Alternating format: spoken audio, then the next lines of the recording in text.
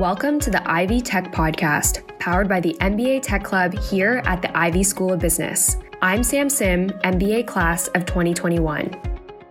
Today, we're exploring an operations role that's often found in Canadian tech offices where there are sales teams. I'm talking about sales operations or sales strategy roles. Our guest is Jason Wang.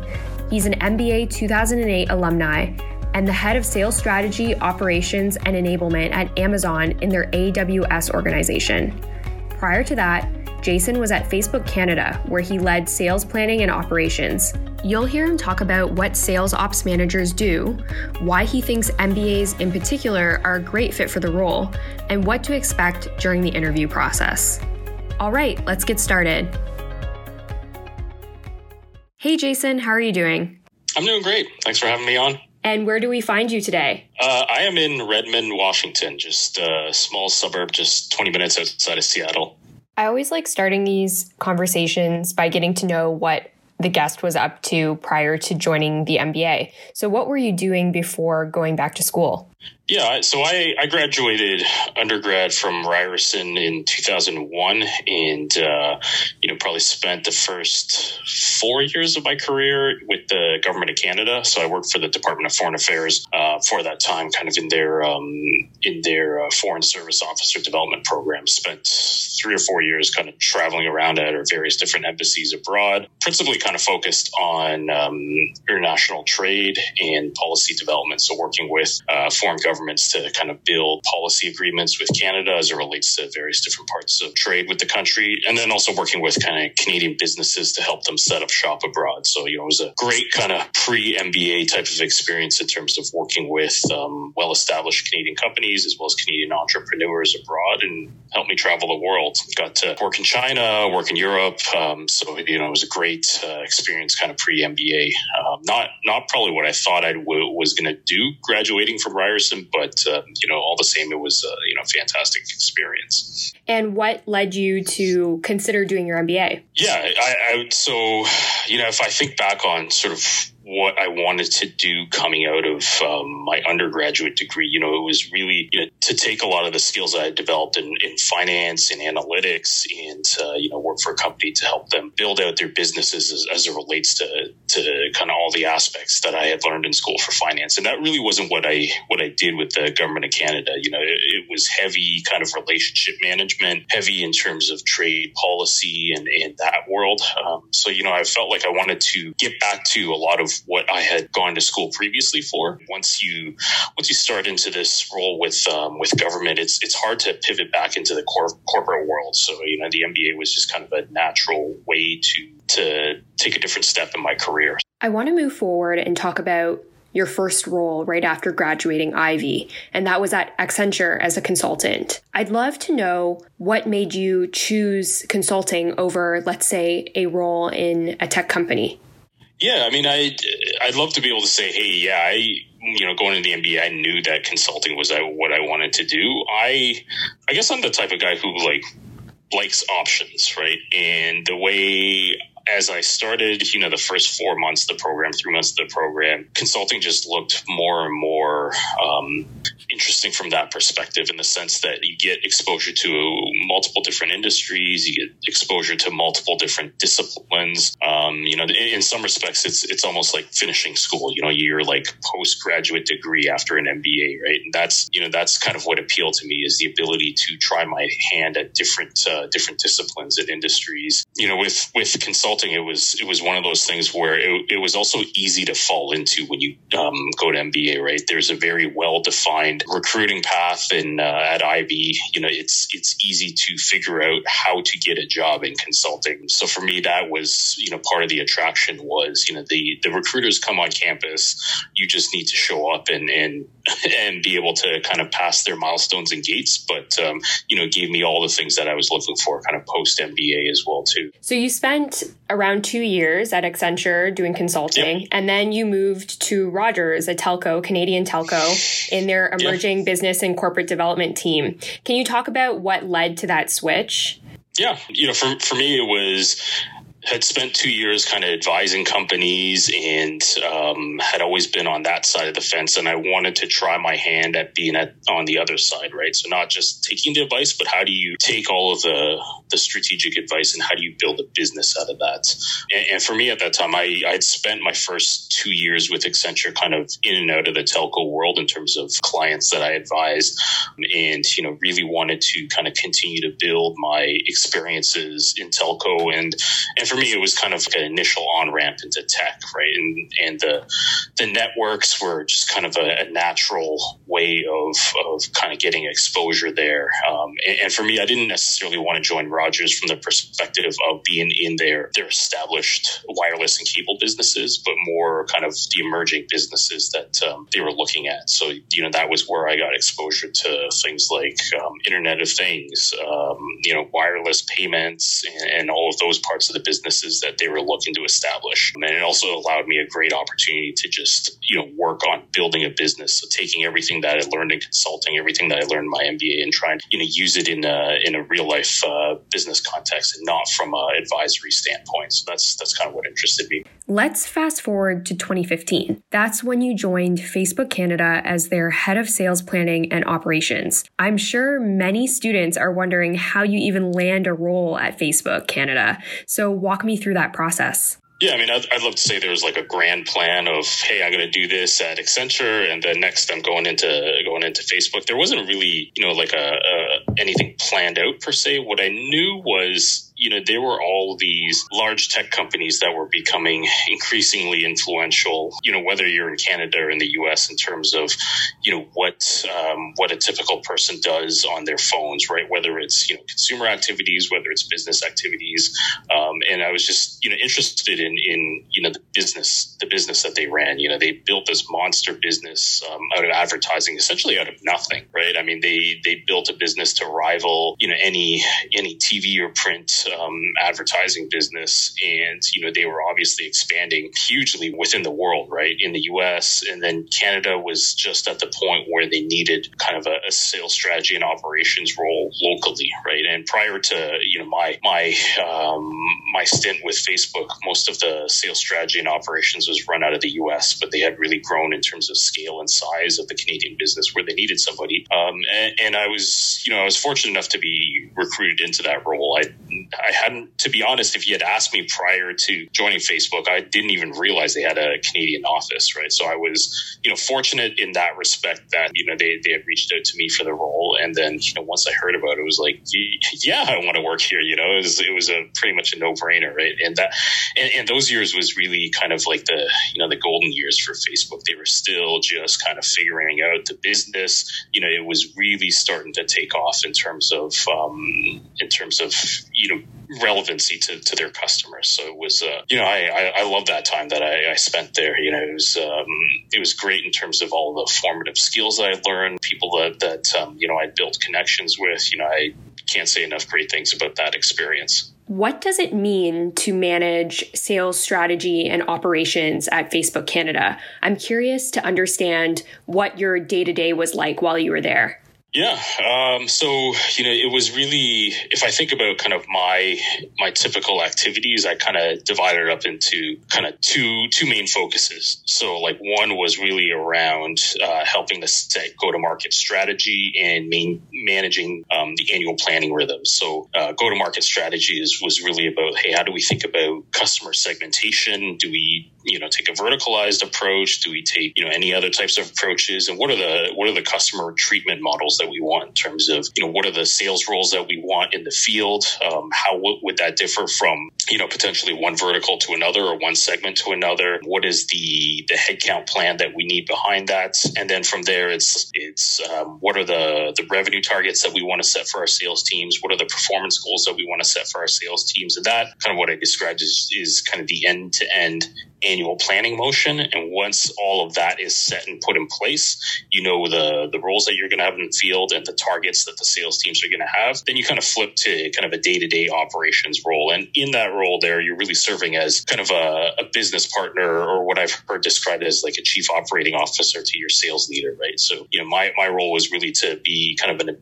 objective sounding board to our sales leaders as they go through the rhythms of selling, working with their customers, is really to help them understand the performance of their business, help them run their forecasting and their pipeline cadences, and then also being a resource in terms of business intelligence and serving up right types of insights and data to help them better identify, where there's opportunities or challenges in their business. There's also a pretty big enablement component in terms of helping the sales teams understand compensation, helping them understand how to use the CRM systems, how to use the BI systems to get the most out of it, and basically to make their lives more efficient. So help them get as much selling time as possible and make them more efficient from all the internal sales admin type activities that they would typically execute. And that description is pretty similar, whether it's Facebook or my current role with Amazon Web Services. I would say it's a very similar type of activity in terms of sales strategy and operations. I'm sure there are many listeners that are curious about what it was like to work at a big tech office in Toronto, since many of our listeners will be looking for roles in big tech in Toronto. So Can you talk about your experience at Facebook in the Canadian office? Yeah, I mean, it very much like how you might think of big tech offices, right? And what you might read about, in terms of like the Google experience, it was certainly very much like that in terms of Facebook, in the sense that they're very much about how do we get our people to be most productive, right? So all of the great perks that you hear about, they certainly were there in spades at Facebook, and I'm sure they were like that, at Google's offices as well too. All the things you hear about in terms of, having, food on site, to having, really liberal policies around vacations, all the support for the people in terms of, whatever their leave policies were and all of that stuff. So it was, a great support environment in the sense that once I got into the office, I was focused on doing the job, right? And everything else was just kind of taken care of for you. And, Facebook and Amazon are very different in that respect in terms of their philosophies of how they look after their people. But from, I was very spoiled when I was at Facebook from that perspective. The other part, I guess, in terms of actually speaking about work, Facebook is a very product-centric culture, very focused on, each product release, how do we incrementally, improve the experiences for our customers, for our users. And it was very much focused on assessing and being very kind of data-driven in terms of how they assess performance, not only of the products, but also, wider in terms of the people and performance of the business overall. And for somebody who loves analytics, and I really enjoyed that part of the culture as well too. But the thing I would say is big tech companies, you can lump them all together, but in terms of my experience at Facebook and Amazon, very different types of cultures. And the cultures really are driven by their founders, in terms of how they operate the business. And certainly Mark Zuckerberg versus Jeff Bezos, two very different approaches to how they wanted to run their businesses. So in certain respects, in terms of the employee experience, it may be somewhat similar, but in terms of how the business operates and, where they look to build their businesses, very different because of, the perspectives of their founders. You mentioned a couple of times that you're now at Amazon. Can you talk about what you're working on there? Yeah, sure. So I work for Amazon Web Services. It is their the public cloud business that they essentially built. They built the market for this business and kind of built it from their original computing needs of the Amazon.com business. So, different from .com in the sense that they are selling IT infrastructure essentially to end customers. So very much a B2B sales motion, whereas, Amazon.com is obviously, a pure consumer business. For me, it was really an opportunity to really hone my skills in the B2B world. Certainly Facebook is a B2B business, but it was very different types of sales motions than what AWS is. And AWS is very much kind of a SaaS IT infrastructure centric type of selling motion. And if it was, another opportunity for me to build some new skills, to learn about a new industry. And the other part that was, also interesting for me as I thought about the transition from Facebook to Amazon was really, for me to kind of push my boundaries in terms of getting out of Canada. And it was an opportunity to work for, a very US centric business and to work at headquarters. I had a great experience at Facebook. Facebook Canada was obviously a satellite office, and you have limits with satellite offices, whereas, there are many more doors open to you when you work at a headquarters type environment. So, having the opportunity to move my family from Toronto to Seattle was, great opportunity for them from a development perspective, but also for me in terms of all the other additional opportunities that come with working at a headquarters type environment. So that really fueled kind of my ambition to join Amazon. Let's talk about what students can be doing to increase their chances of landing interviews for sales strategy or sales operations roles. So if you were to provide some advice or insight, what would that be? Yeah, these types of roles will not go through the typical on-campus cycle. At least they weren't there when I was there in 2008. That may have changed, but as I think about even now when I'm recruiting members for my team, I don't typically think to go on MBA campus.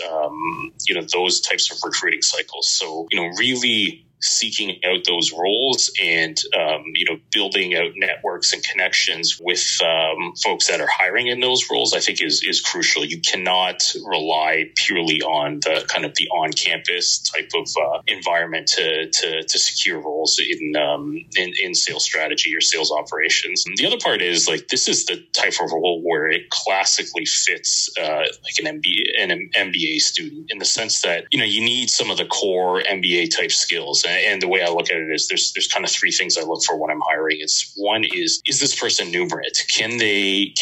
Are they strong with analytics? Can they tell a story with analytics? But beyond that, you cannot solely be the Excel junkie, right? You need to be able to build relationships with sales leaders. You need to be able to build cross-functional relationships outside of sales operations. That part of it is very important. And then the final piece is, you need to be a good communicator, because oftentimes you're thrown a mountain of data. You got to pull insights out of that, but then you've got to be able to tell a story and succinctly tell that story, whether it's through email, whether it's through any other type of executive communications that allow senior leaders to identify how do we take next steps from this? How do we build strategy from this? What is the so what of the data that you are putting in front of me? So those three things: being numerate, being able to build relationships, and having excellent communication skills. I think those are all things that MBA type backgrounds tend to lend themselves well to.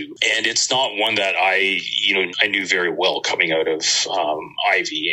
And it really, again, I would reiterate, you got to build your networks, right? Go find, the folks that are hiring in those roles. Go find the folks that are occupying those roles. Because oftentimes those are just, they're just jobs that we post on our career site. We don't necessarily have, Ivy in mind or have an MBA in mind. It is, do those people have the skills that we need for those roles, really? So it's the informal networking part of it is important. The other thing I would kind of touch on is, sales strategy and operations. There are many different types of roles that kind of sound similar. It crosses over into a bunch of different fields. So anytime you see sales operations, sales strategy, revenue operations, sales finance, those are all very similar type roles. And a lot of the things that I described earlier in terms of what I do can be called a number of different types of functions or jobs in job descriptions, right? So, keep an eye out for those types of roles. And every large, B2B tech company has these types of roles, and they are occupied by a lot of classic MBA type profiles, former consultants, former investment bankers,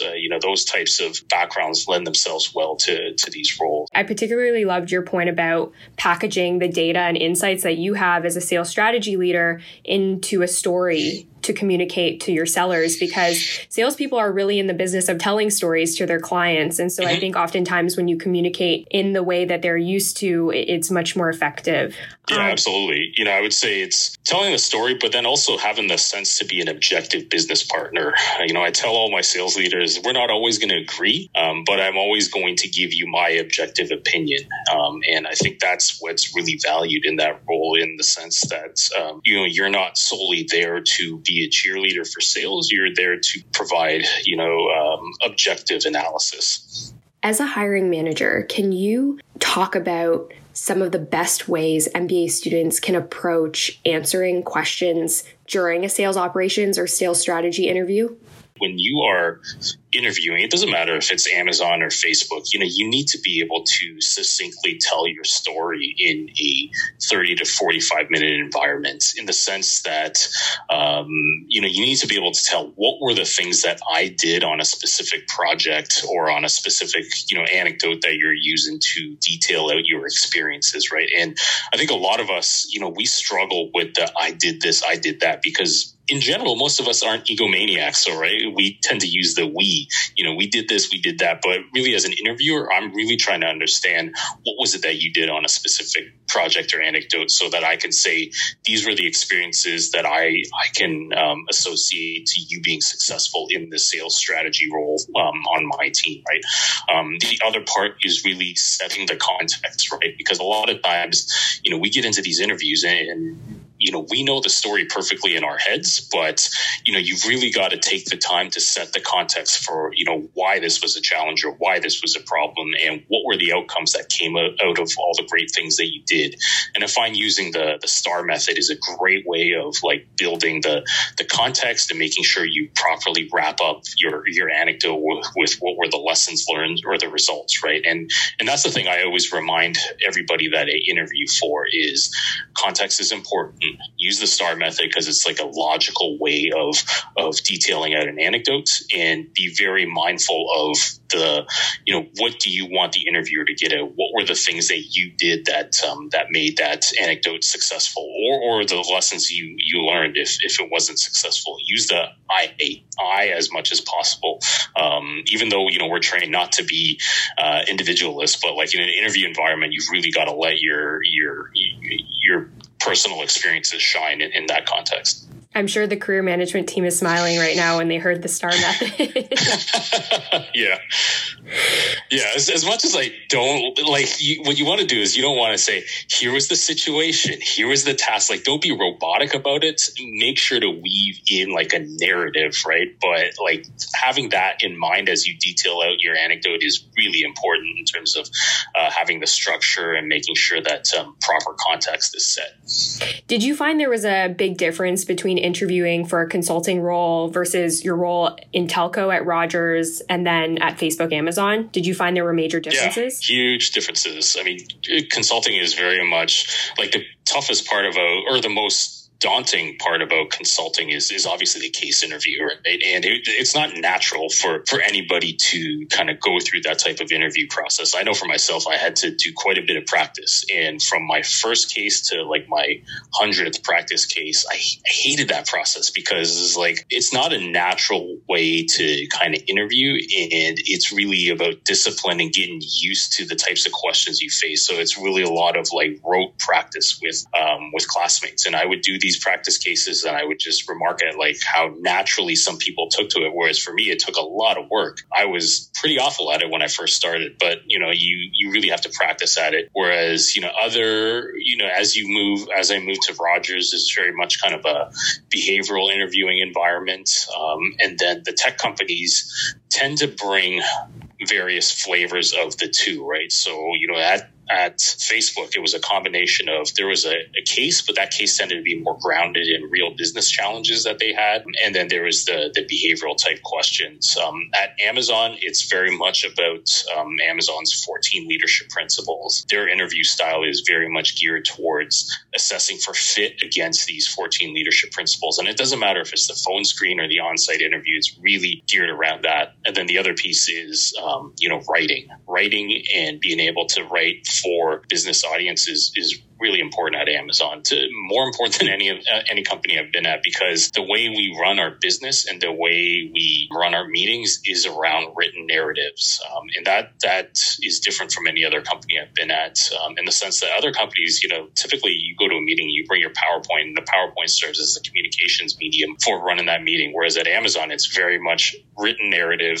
First 30 minutes, read the document. Other 30 minutes is really around making decisions from that document or asking clarifying questions. So if you can't write, you will be challenged in terms of being successful at Amazon. And the interview process is certainly a way to gauge for those skills. I wanted to ask because I noticed that you graduated in 2008, and I couldn't help but make the connection to many of our listeners who will likely be graduating early next year into what is most likely going to be a challenging economy. So what advice would you have for MBA students that are looking to best position themselves to re-enter the job market during COVID?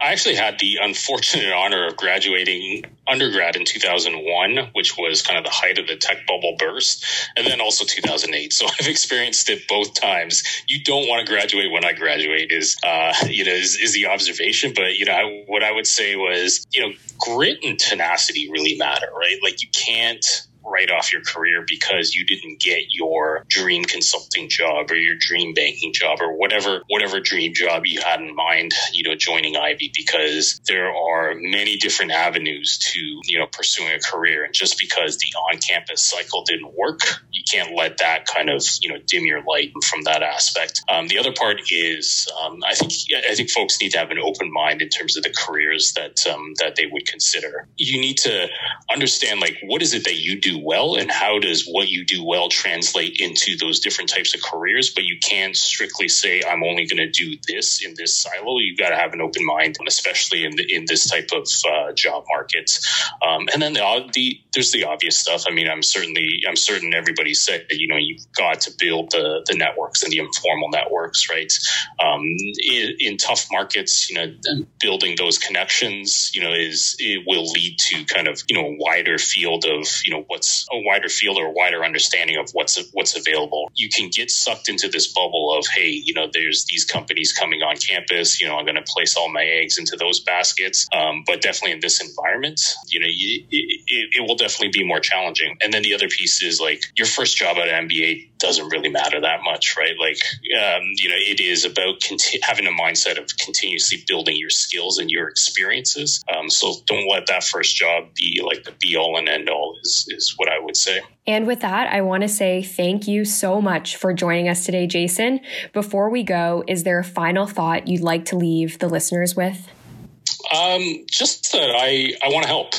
This is a tough environment. So if there's any way that I can, provide a sounding board, open up my networks, provide some advice, I'm certainly more than happy to. And, all I want to do is give back in that way. So if I can help, let me know how. Thank you, Jason. Thanks for the time.